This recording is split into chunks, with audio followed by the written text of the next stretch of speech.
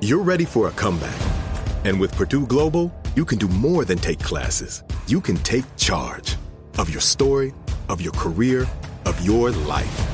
Earn a degree you can be proud of and get an education employers respect. It's time, your time, not just to go back to school, but to come back and move forward with Purdue Global, Purdue's online university for working adults. Start your comeback at purdueglobal.edu. Looking for hair removal tools that not only deliver smooth results, but also make you feel totally in control? Enter Conair Girl Bomb. They're like your secret weapons for smooth, sleek results, made just for us. From the ultimate Girl Bomb grip to the professional grade blades, say goodbye to settling for less. With Conair Girl Bomb, you get the precision and power that used to only be exclusive to men's tools. So take your hair removal routine to the next level with Conair Girl Bomb. Available at Walgreens. See new things, try new things, go back centuries while living in the moment, forge new paths while discovering old ones, pedal, paddle, and paint while trekking, tasting, and tailoring experiences that transform you into a better version of yourself. Immerse yourself in the world by activating your mind, your heart, and your body on a river cruise exclusively from Avalon Waterways. Save with limited time offers at AvalonWaterways.com.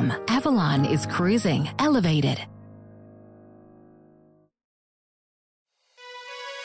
Hey, this is Stephen Furtick. I'm the pastor of Elevation Church, and this is our podcast. I wanted to thank you for joining us today. Hope this inspires you. Hope it builds your faith. Hope it gives you perspective to see God is moving in your life. Enjoy the message. Now listen, I was telling somebody the other day, they said, Easter must be the easiest time for you to preach. I said, oh, on the contrary. It's really the hardest because everybody thinks they know the story better than they really do.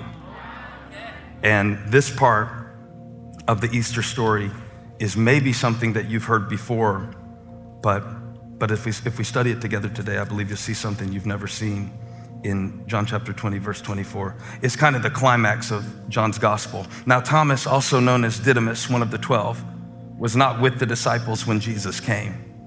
So the other disciples told him, "We have seen the Lord." But he said to them, "Unless I see the nail marks in his hands and put my finger where the nails were and put my hand into his side, I will not believe." A week later, his disciples were in the house again, and Thomas was with them. Though the doors were locked, Jesus came and stood among them and said, "Peace be with you."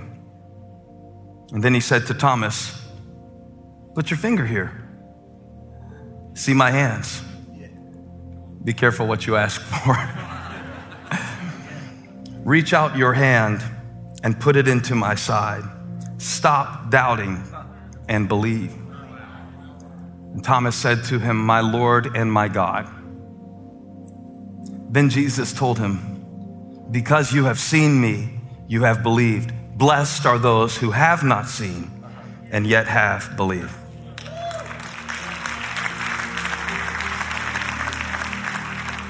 Now listen to this. Jesus performed many other signs in the presence of his disciples, which are not recorded in this book. But these are written that you may believe that Jesus is the Messiah, the Son of God, and that by believing you may have life in his name. Can you say amen? That's the word of God. Now, let me give a title to this sermon and you can give it to your neighbor. Tell him, I know you're a good person. Tell him, I know you're a Christian. I know you're nice. Tell them, I know you're moody.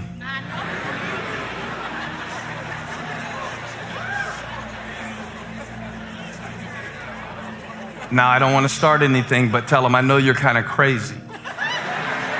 Now, but that's not the title. Here's the title. Tell them the title. Say, that's not all you are. That's not all you are. Now, be seated. And let's talk about Thomas, or as you judgmental church people like to call him, Doubting Thomas. If you're new to church, we have nicknames that we give certain disciples. We don't do it to all the disciples. We just pick on certain disciples. Like Peter gets to be called the Rock, right? Because Jesus called him that. We don't call Peter. Peter cussed somebody out one time when they were trying to see if he was a church member of Jesus Christ. But we don't call him, profanity Peter. No, but Thomas. Like for real, I wish you were here right now because you can hide on the other side of that screen. It's much better when I can see you in like eyeball to eyeball. I love that because somebody that I don't know. What's your name? Yeah. Yeah, oh, I know you. You work for the church. Okay, I'm gonna pick somebody else. What's your name? Yeah, Hunter. Hunter, do you ever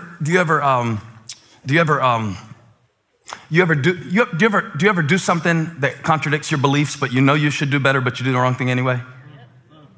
You're real slow to nod. She nodded quickly. I wish you could have seen it. She was nodding before I finished the question. But that's called hypocrisy. So what if we called you Hypocrite Hunter, right? Would that be fair? It'd be fair. It wouldn't be kind or gracious or anything like that. Lisa, does Tom ever lose his temper? I've never seen him do it. So we should call him, right? Tantrum Tom. Because the Bible passage I just said, Thomas was doubting. Oh, he must be Doubting Thomas. Stick a label on him. We love to label things. Is there anybody in the back of the room that ever struggles with overeating? Just ever. I mean, just even like on Christmas, you eat crap. On the back of the room, on the back of the room. I'm not looking at y'all right now. On the back of the room. I'm not even looking at the EFAM. At the back of the room. All right, what's your name? All the way up there in the corner of the room. Right there in the back of the room. No, back behind you even. Back behind you even. No, over that way, over that way. Yeah. She raised her hand. She said she struggled with overeating. What's your name? Camille. What if we call you Calorie Intake Camille? Huh? I'm just making these up, right? This is what we do. We love to label stuff. Because if I label it, I can be lazy.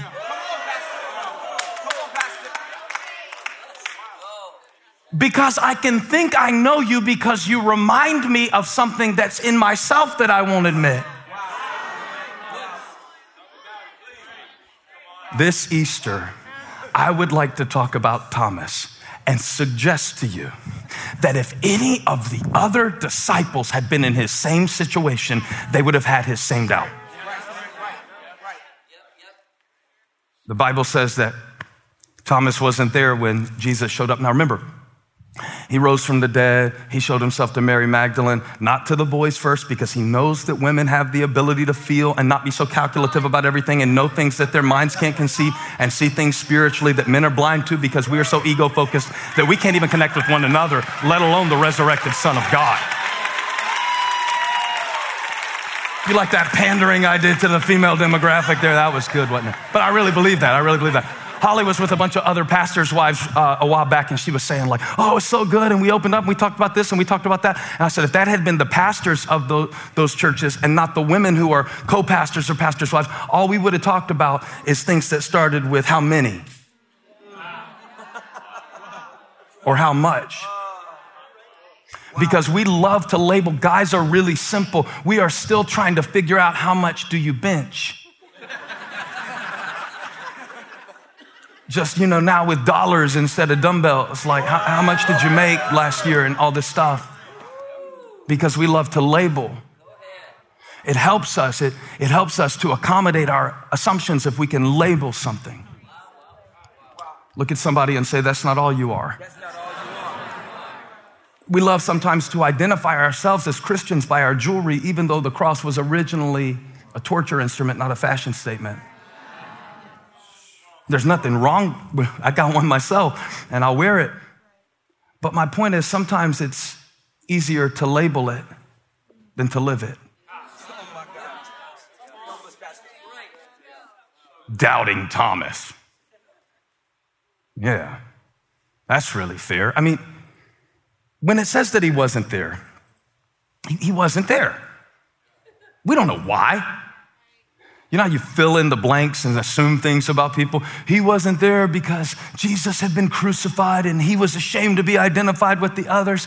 Or maybe he was running an errand. I mean, after all, the other disciples were not exactly full of faith. How do you know that? The Bible says they had the doors locked because of fear of the Jews. You know, you say Easter's the Super Bowl? Not really.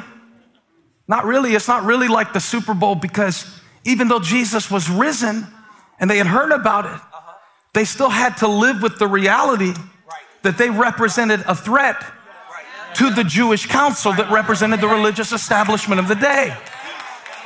So it's a strange celebration. It's kind of like how sometimes in your life you can be really happy about something but really worried about something, and you can't exactly jump up and down about this because you're distracted about that. So somebody says, how you doing? You're like, I'm good, but that's not all you are. You are good in the particular area of your life that you chose to disclose in that moment. Thomas wasn't there. The only difference between Thomas and Peter is Peter got to see Jesus when he showed up. Peter didn't have greater faith than Thomas. He just had a different experience. Don't judge people about where they are if you don't know where they started.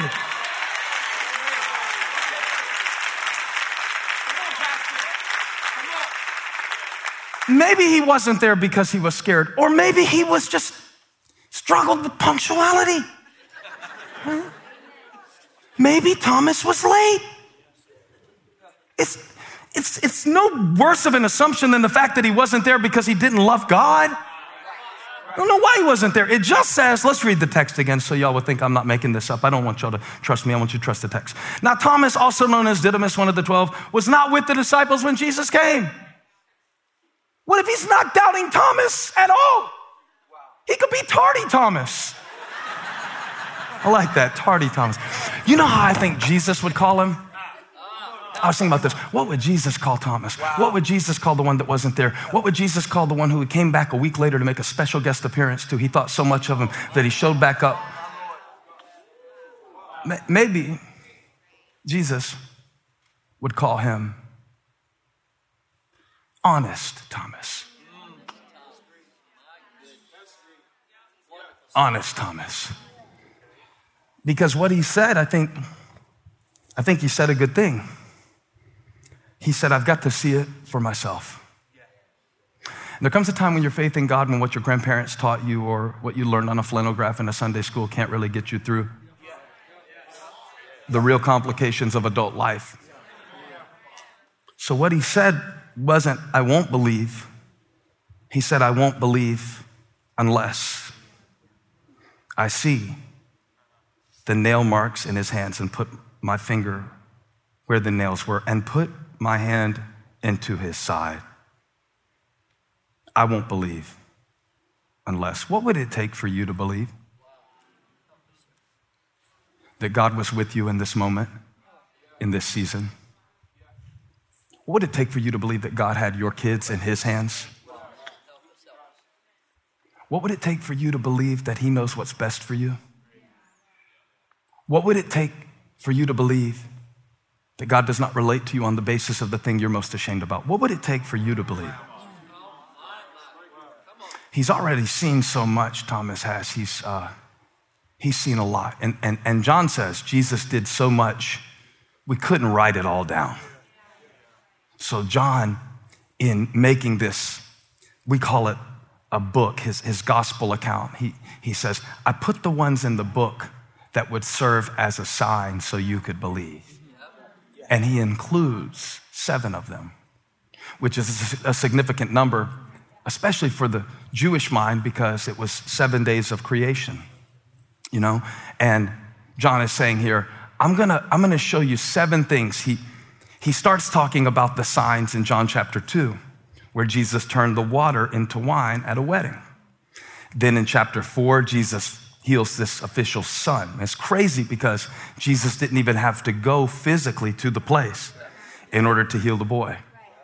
All it took was for the man to believe. It was his faith that made his son well. In John chapter 5, there's a man trying to get to the water, and Jesus says, well, it's a good thing that the water showed up since you can't move, because the man was actually paralyzed. He could not get to the water, so Jesus brought water to him. That's the third sign. One of the miracles that we've heard a lot about if we were around church was when Jesus fed 5,000 men, women, and children. The and children is significant in this particular sign because when they found this little boy in John chapter 6, they said, here is a boy. To them, he looked like a boy. He was carrying a buffet. Isn't that amazing? Come on. Look at your neighbor again and say, that's not all you are. That's not all you are. Yeah, you look like a boy, but when your bread gets in the hands of the one who knows how to do with it. As a matter of fact, when Jesus went walking on the water, they thought he was a ghost. They didn't recognize him at first. They didn't see him at first. They felt fear at first, not faith. And then in John chapter 9, I think it is, you can check all these later. I'm giving you a Bible study for the next week, by the way. You could go through all of this, where this man was born blind, and Jesus healed the man born blind, which was amazing. But the greatest thing that he did to show who he was started with what he didn't do. My favorite story in the Bible last year was the story of Lazarus in John chapter 11. I spent the greater part of the year off and on looking at this story. And I want to show you something that's in the story that I think might relate to your season of life as well. If you have John chapter 20 right now, just maybe put that little ribbon in your Bible. Who am I kidding? Like y'all brought paper to church today. Just mark it on the screen and go to John chapter 11 for just a moment. Because if we flip back to John chapter 11, it will show us something about who Jesus really is. Now, John says, I can't tell you everything, but I told you enough that you can believe for the part that you can't see. I can't tell you everything that he did, but I gave you enough to believe.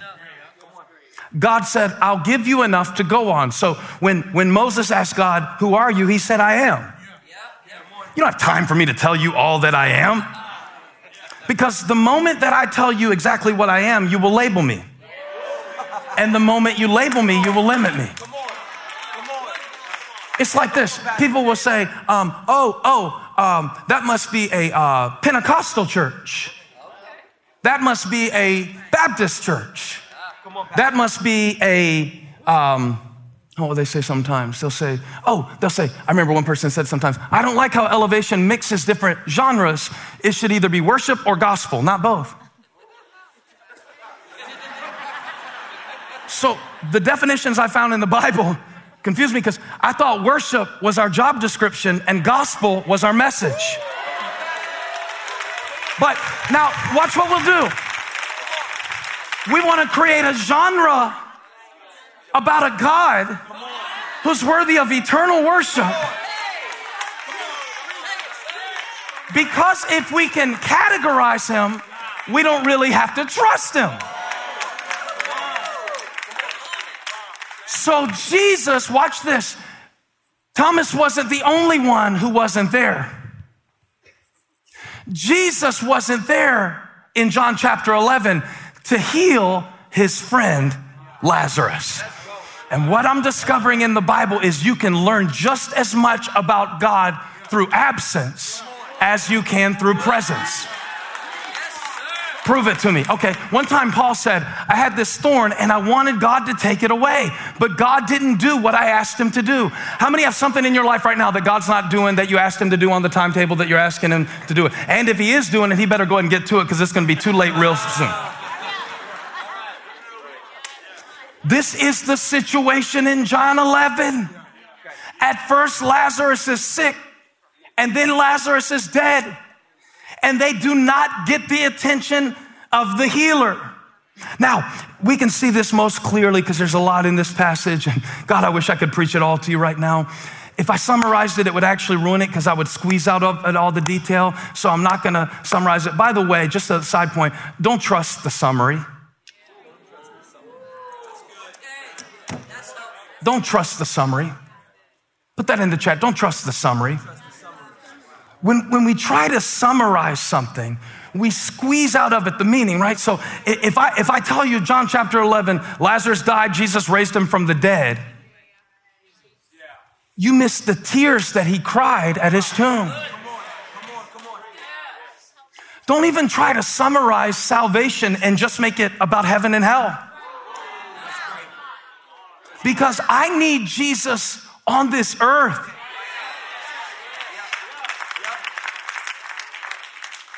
And they needed Jesus to show up and heal their brother, and they had a reason to expect because he would stop through Bethany every time he needed Airbnb at Martha's house, and Mary would listen because she had a good heart, but Martha actually knew how to cook, so she's the one doing the work, paying the mortgage, and Mary is over here doing, anyway, it's a whole dynamic. Again, I can't summarize it. It's a very, very involved story.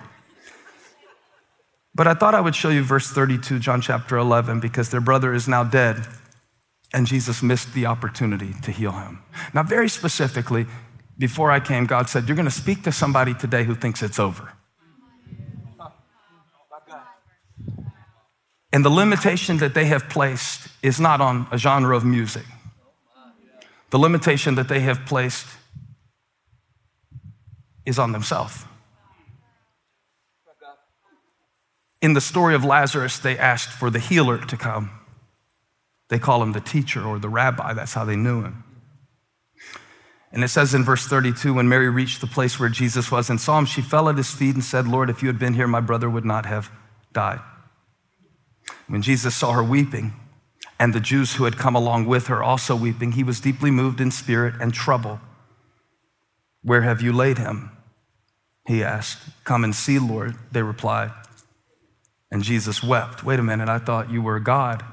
You're supposed to be drying tears, not crying them. What if what you've heard about God is not all there is to him? What if the God that you've heard about is only a sliver? See, people will describe God in many ways. And they'll say that God is a healer, but then someone that you love will die. And to assume that he's not as powerful as you thought he was because he didn't do what you thought he would misses the entire basis of true faith. Our problem is, just like we do to Thomas, we do to God. We want to define people and even define God and even define ourselves by our worst moment. Now, the danger in this passage is that by seeing their expectation unmet, their faith could have been discontinued. And you've got two perspectives at the tomb of Lazarus this day. In verse 36, the Jews said, see how he loved him. But some of them said, now watch this, this is my message. Could not he who opened the eyes of the blind man have kept this man from dying? You see what they did? They labeled him according to their limited experience of what he could do. Because they heard he was a healer. So to them, that's all he is. And if he's a healer and he didn't heal, then it's over. If he's only the one who opens blind eyes and your brother died, then he didn't do what he could do and he can't do it now.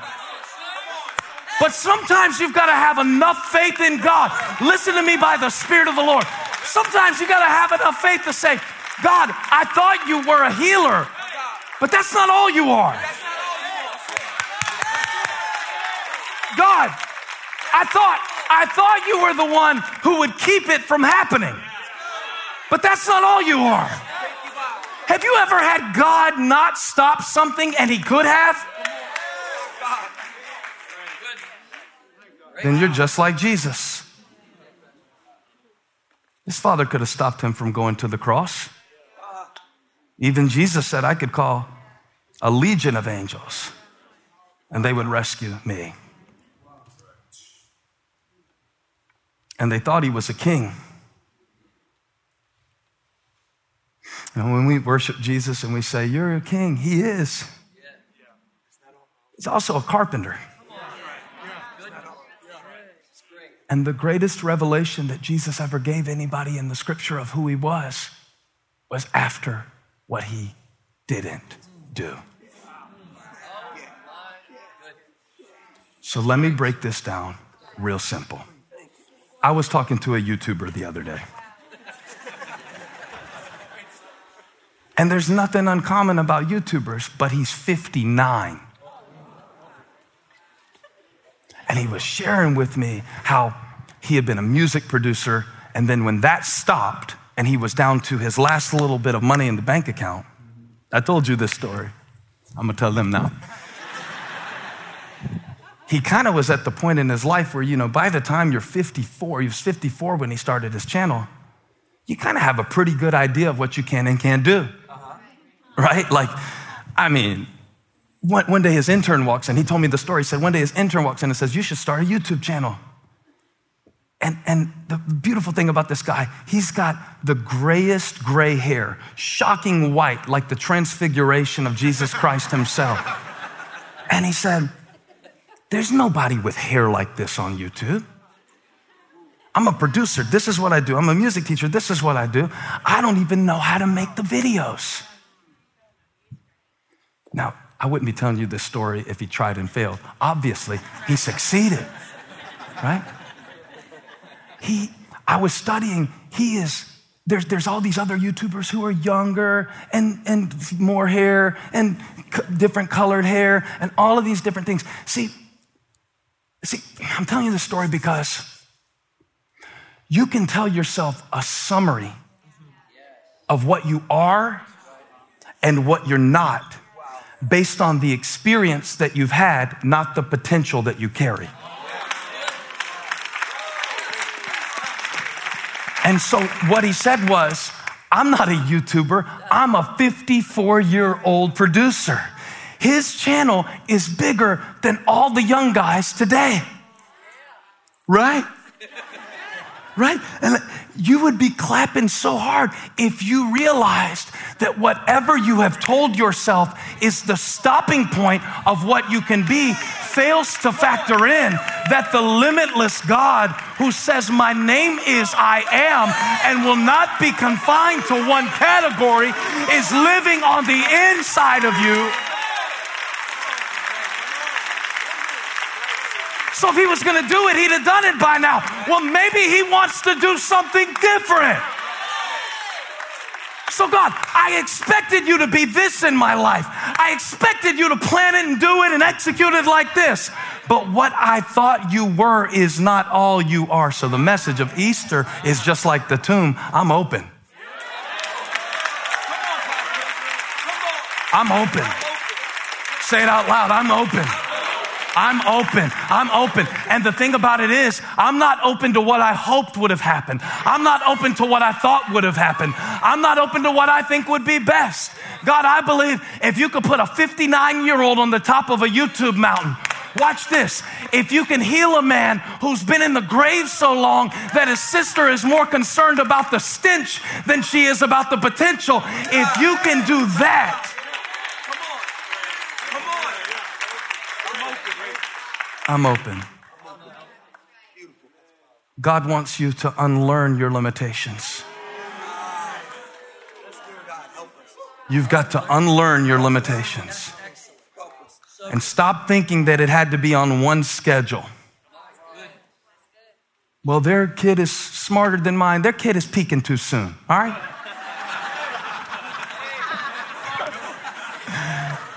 That's all it is. Your kid has got street smarts and D's on their report card. And later in life,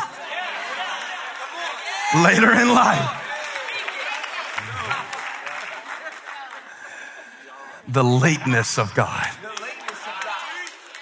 Why did he make Thomas wait a week? Thomas wasn't there. Jesus could have waited, caught up with him somewhere else. Why did he wait a week? You didn't see it when I read it. Okay, I'll go back to it for you. This is really, and Elijah is reading through the book of Matthew right now, and he said, Dad, do you ever feel like Jesus is trolling his disciples? And I said, kind of he does, doesn't he? Like, I'm gonna pay the temple tax, but go fishing. It'll be in the fish's mouth. He's like, this is just weird. And I'm like, it kind of is. And see, I'm glad he's reading the Bible for himself. So he can learn to wrestle with questions about God and about life. And not just trust the summary that Jesus loves the little children. Jesus does love the little children. Jesus also flips tables.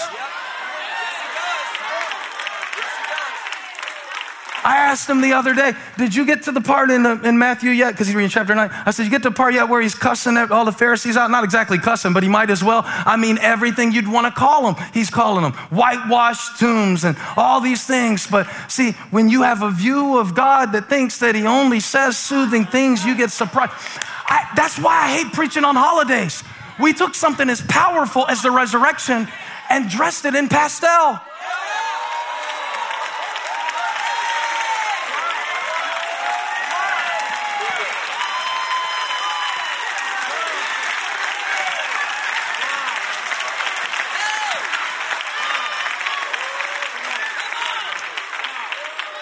Let me tell you my Christmas sermon. I already got it. You ready? My Christmas sermon. You know, silent night, holy night, all is calm, all is bright. Away in a manger, no crib for the bed, the little Lord Jesus lay down his sweet head. The cattle are lowing, the sky, I don't know the word, but this part. Little Lord Jesus, no crying he makes. That's a lie. I like the song too, y'all, but it's not true. He's a baby in a barn. He's crying.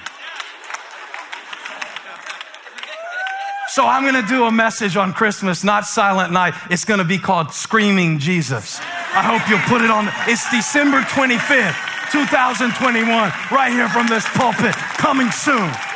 Screaming Jesus. Ah!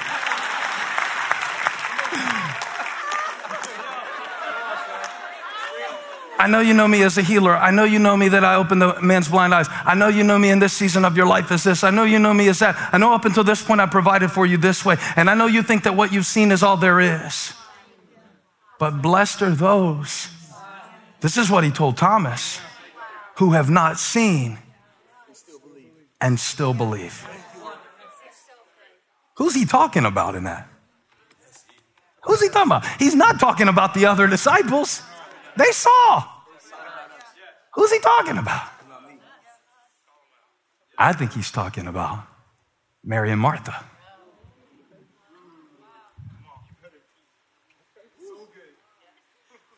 Because Martha was like, if you would have been here, my brother wouldn't have died. And Mary was like, if you'd have been here, my brother wouldn't have died. And if you would have did what I thought you could do.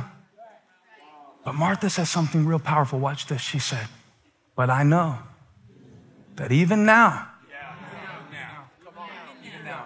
it's too late. But even now, you didn't fit the definition of what I thought a good friend was, God, but even now, you withheld the healing that you easily could have given, and you intentionally missed the opportunity to perform. But even now,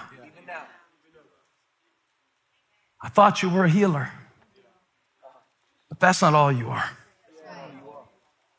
Martha's confession is the powerful confession. She says, you are the Christ, the Messiah, who has come into the world. So whatever I thought you were, whatever I thought you would do, whatever I expected from your hand, that's not all you are. Would you say that to God this Easter? I had my nice little pretty picture of little Lord Jesus asleep on the hay, or the great King Jesus who destroys every devil and drives out all darkness. But you're also the one who weeps with me in something that you could have prevented. You are the one with all authority. You are also the one with all empathy. I wonder what else you are. You know, for years now, you've been defining yourself by your dysfunction. I hear it because I talk to you. I hear you. I hear when you talk, you do it. I do it. I do it all the time. I think it's somewhat of a cop-out from us having to grow. Because if we condemn ourselves, we don't have to work toward change. That's just how I am. Hey man, I'm just not organized. I can't help it, I'm just not organized. You know there's like methods for that, right? And now I'm worried because, y'all, when they do personality tests, Myers-Briggs and Enneagrams and all of this, I know Enneagram's not a personality test, trust me. I get a lot of feedback every time I make fun of Enneagram on the internet, and I'm grateful for that. It's a blessing. And but that's a helpful tool. But if you take something that was meant to be a tool, do you know Enneagram, you put a number and that's kind of your dominant sin or weakness or something, then you can understand it and all that. That is really what it is. But see, we like to slap a number on something so we don't really have to know it. I hear people walking around all the time. You're a 7, you're a 3, you're an 8. I'm like at least because Holly told me I'm a 1, I'm at least a 1.5, a 1.7. Like, do I get a decimal? Like, do I really have to be that exact of a thing? And there's nothing against all of that. It's good, it's good, it's good, it's good. But we will even turn a tool into an excuse. I'm a perfectionist. That's just who I am. That's just how I am. You're also a pain. You're also aggravating to some people. That's not all you are. And I love y'all in church. I'm a child of God. I am a child of God. That is not all you are all the time.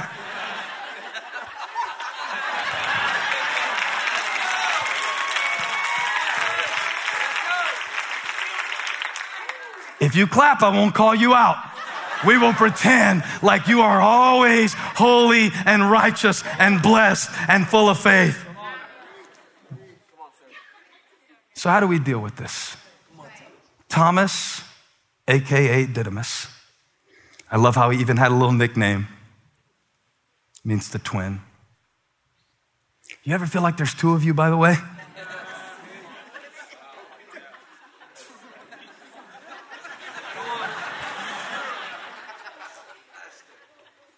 This is an opportunity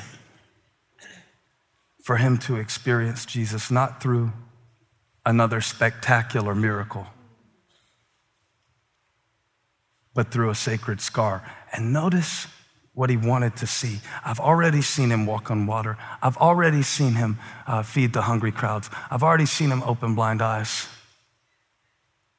But I never saw him die before. And the experience of the cross would be enough to confuse any of us, because how can God be with you and how can God be for you and you go through this? So when Thomas says, my Lord and my God, one commentator said that it is the most powerful expression of faith in any gospel account. Now, let me ask you something. What do you take from the fact that the most powerful expression of faith in the whole Bible was uttered from the mouth of the disciple with the greatest doubt?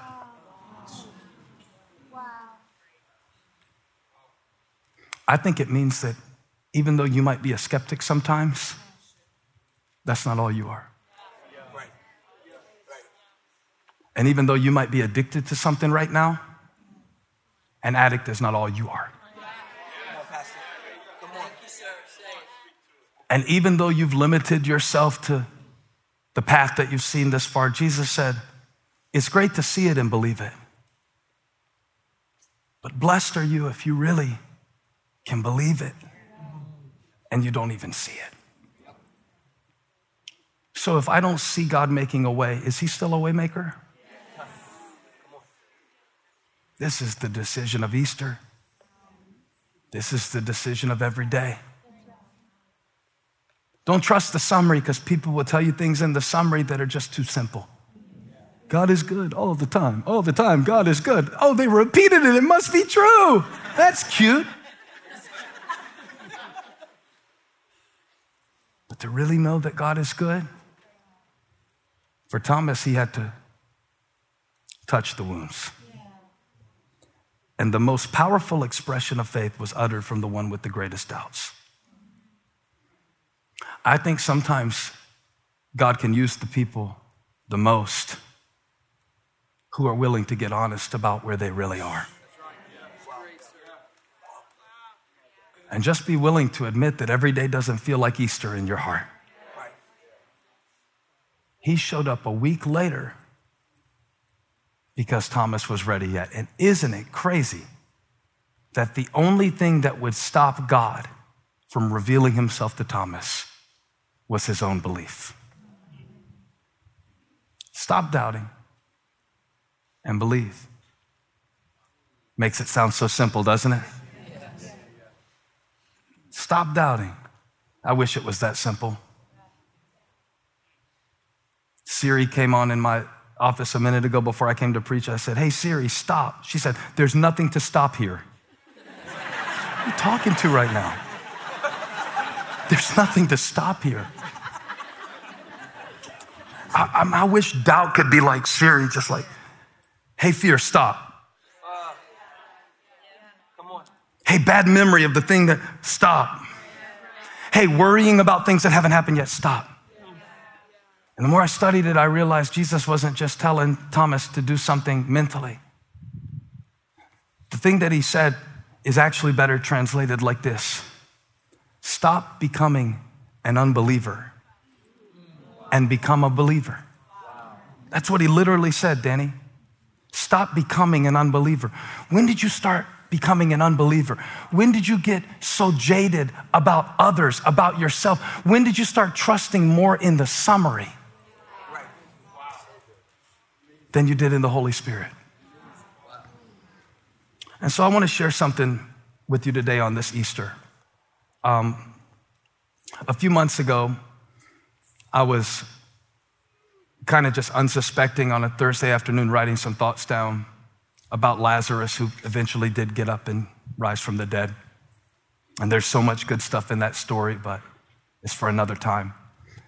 And the opening line to what I thought was like a poem came to me, and it said, "May I never lose the wonder of this gospel mystery. From the heavens came a Savior, from the ground arose a King." I sat with it for a moment, and it just kept coming to me in this way, and I wrote down the rest. Every day is born in darkness. Every winter yields to spring. So let us speak of resurrection, even in the suffering. As the sisters begged the Savior, "Come at once to Bethany, for the one you love is dying," but his yes was not to be. And his weeping begged the question, could his friend he not have healed? But he still is resurrection, even when the tomb is sealed.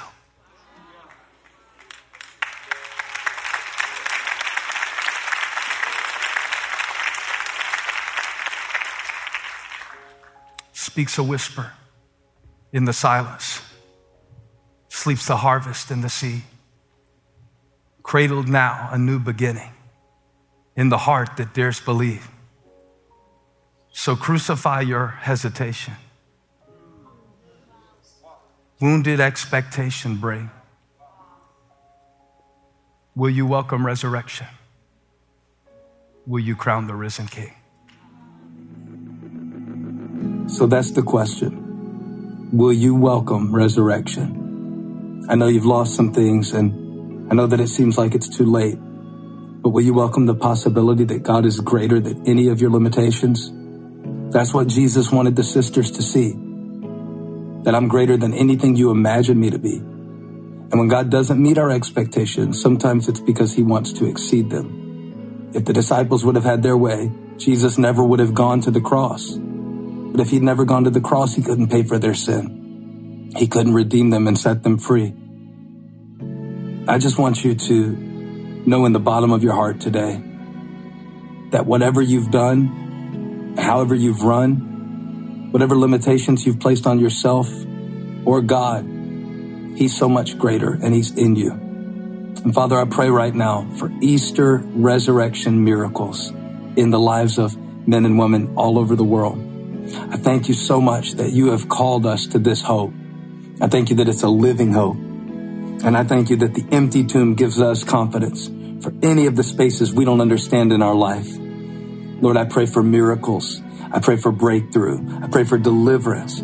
I pray for salvation to come to their home today, that you would touch them and they would be whole. In Jesus' name, amen. Thank you for sharing this day with us. We love you. We're praying for you. Thank you for being a part of this global ministry all over the world. May God bless you in a tremendous way this week.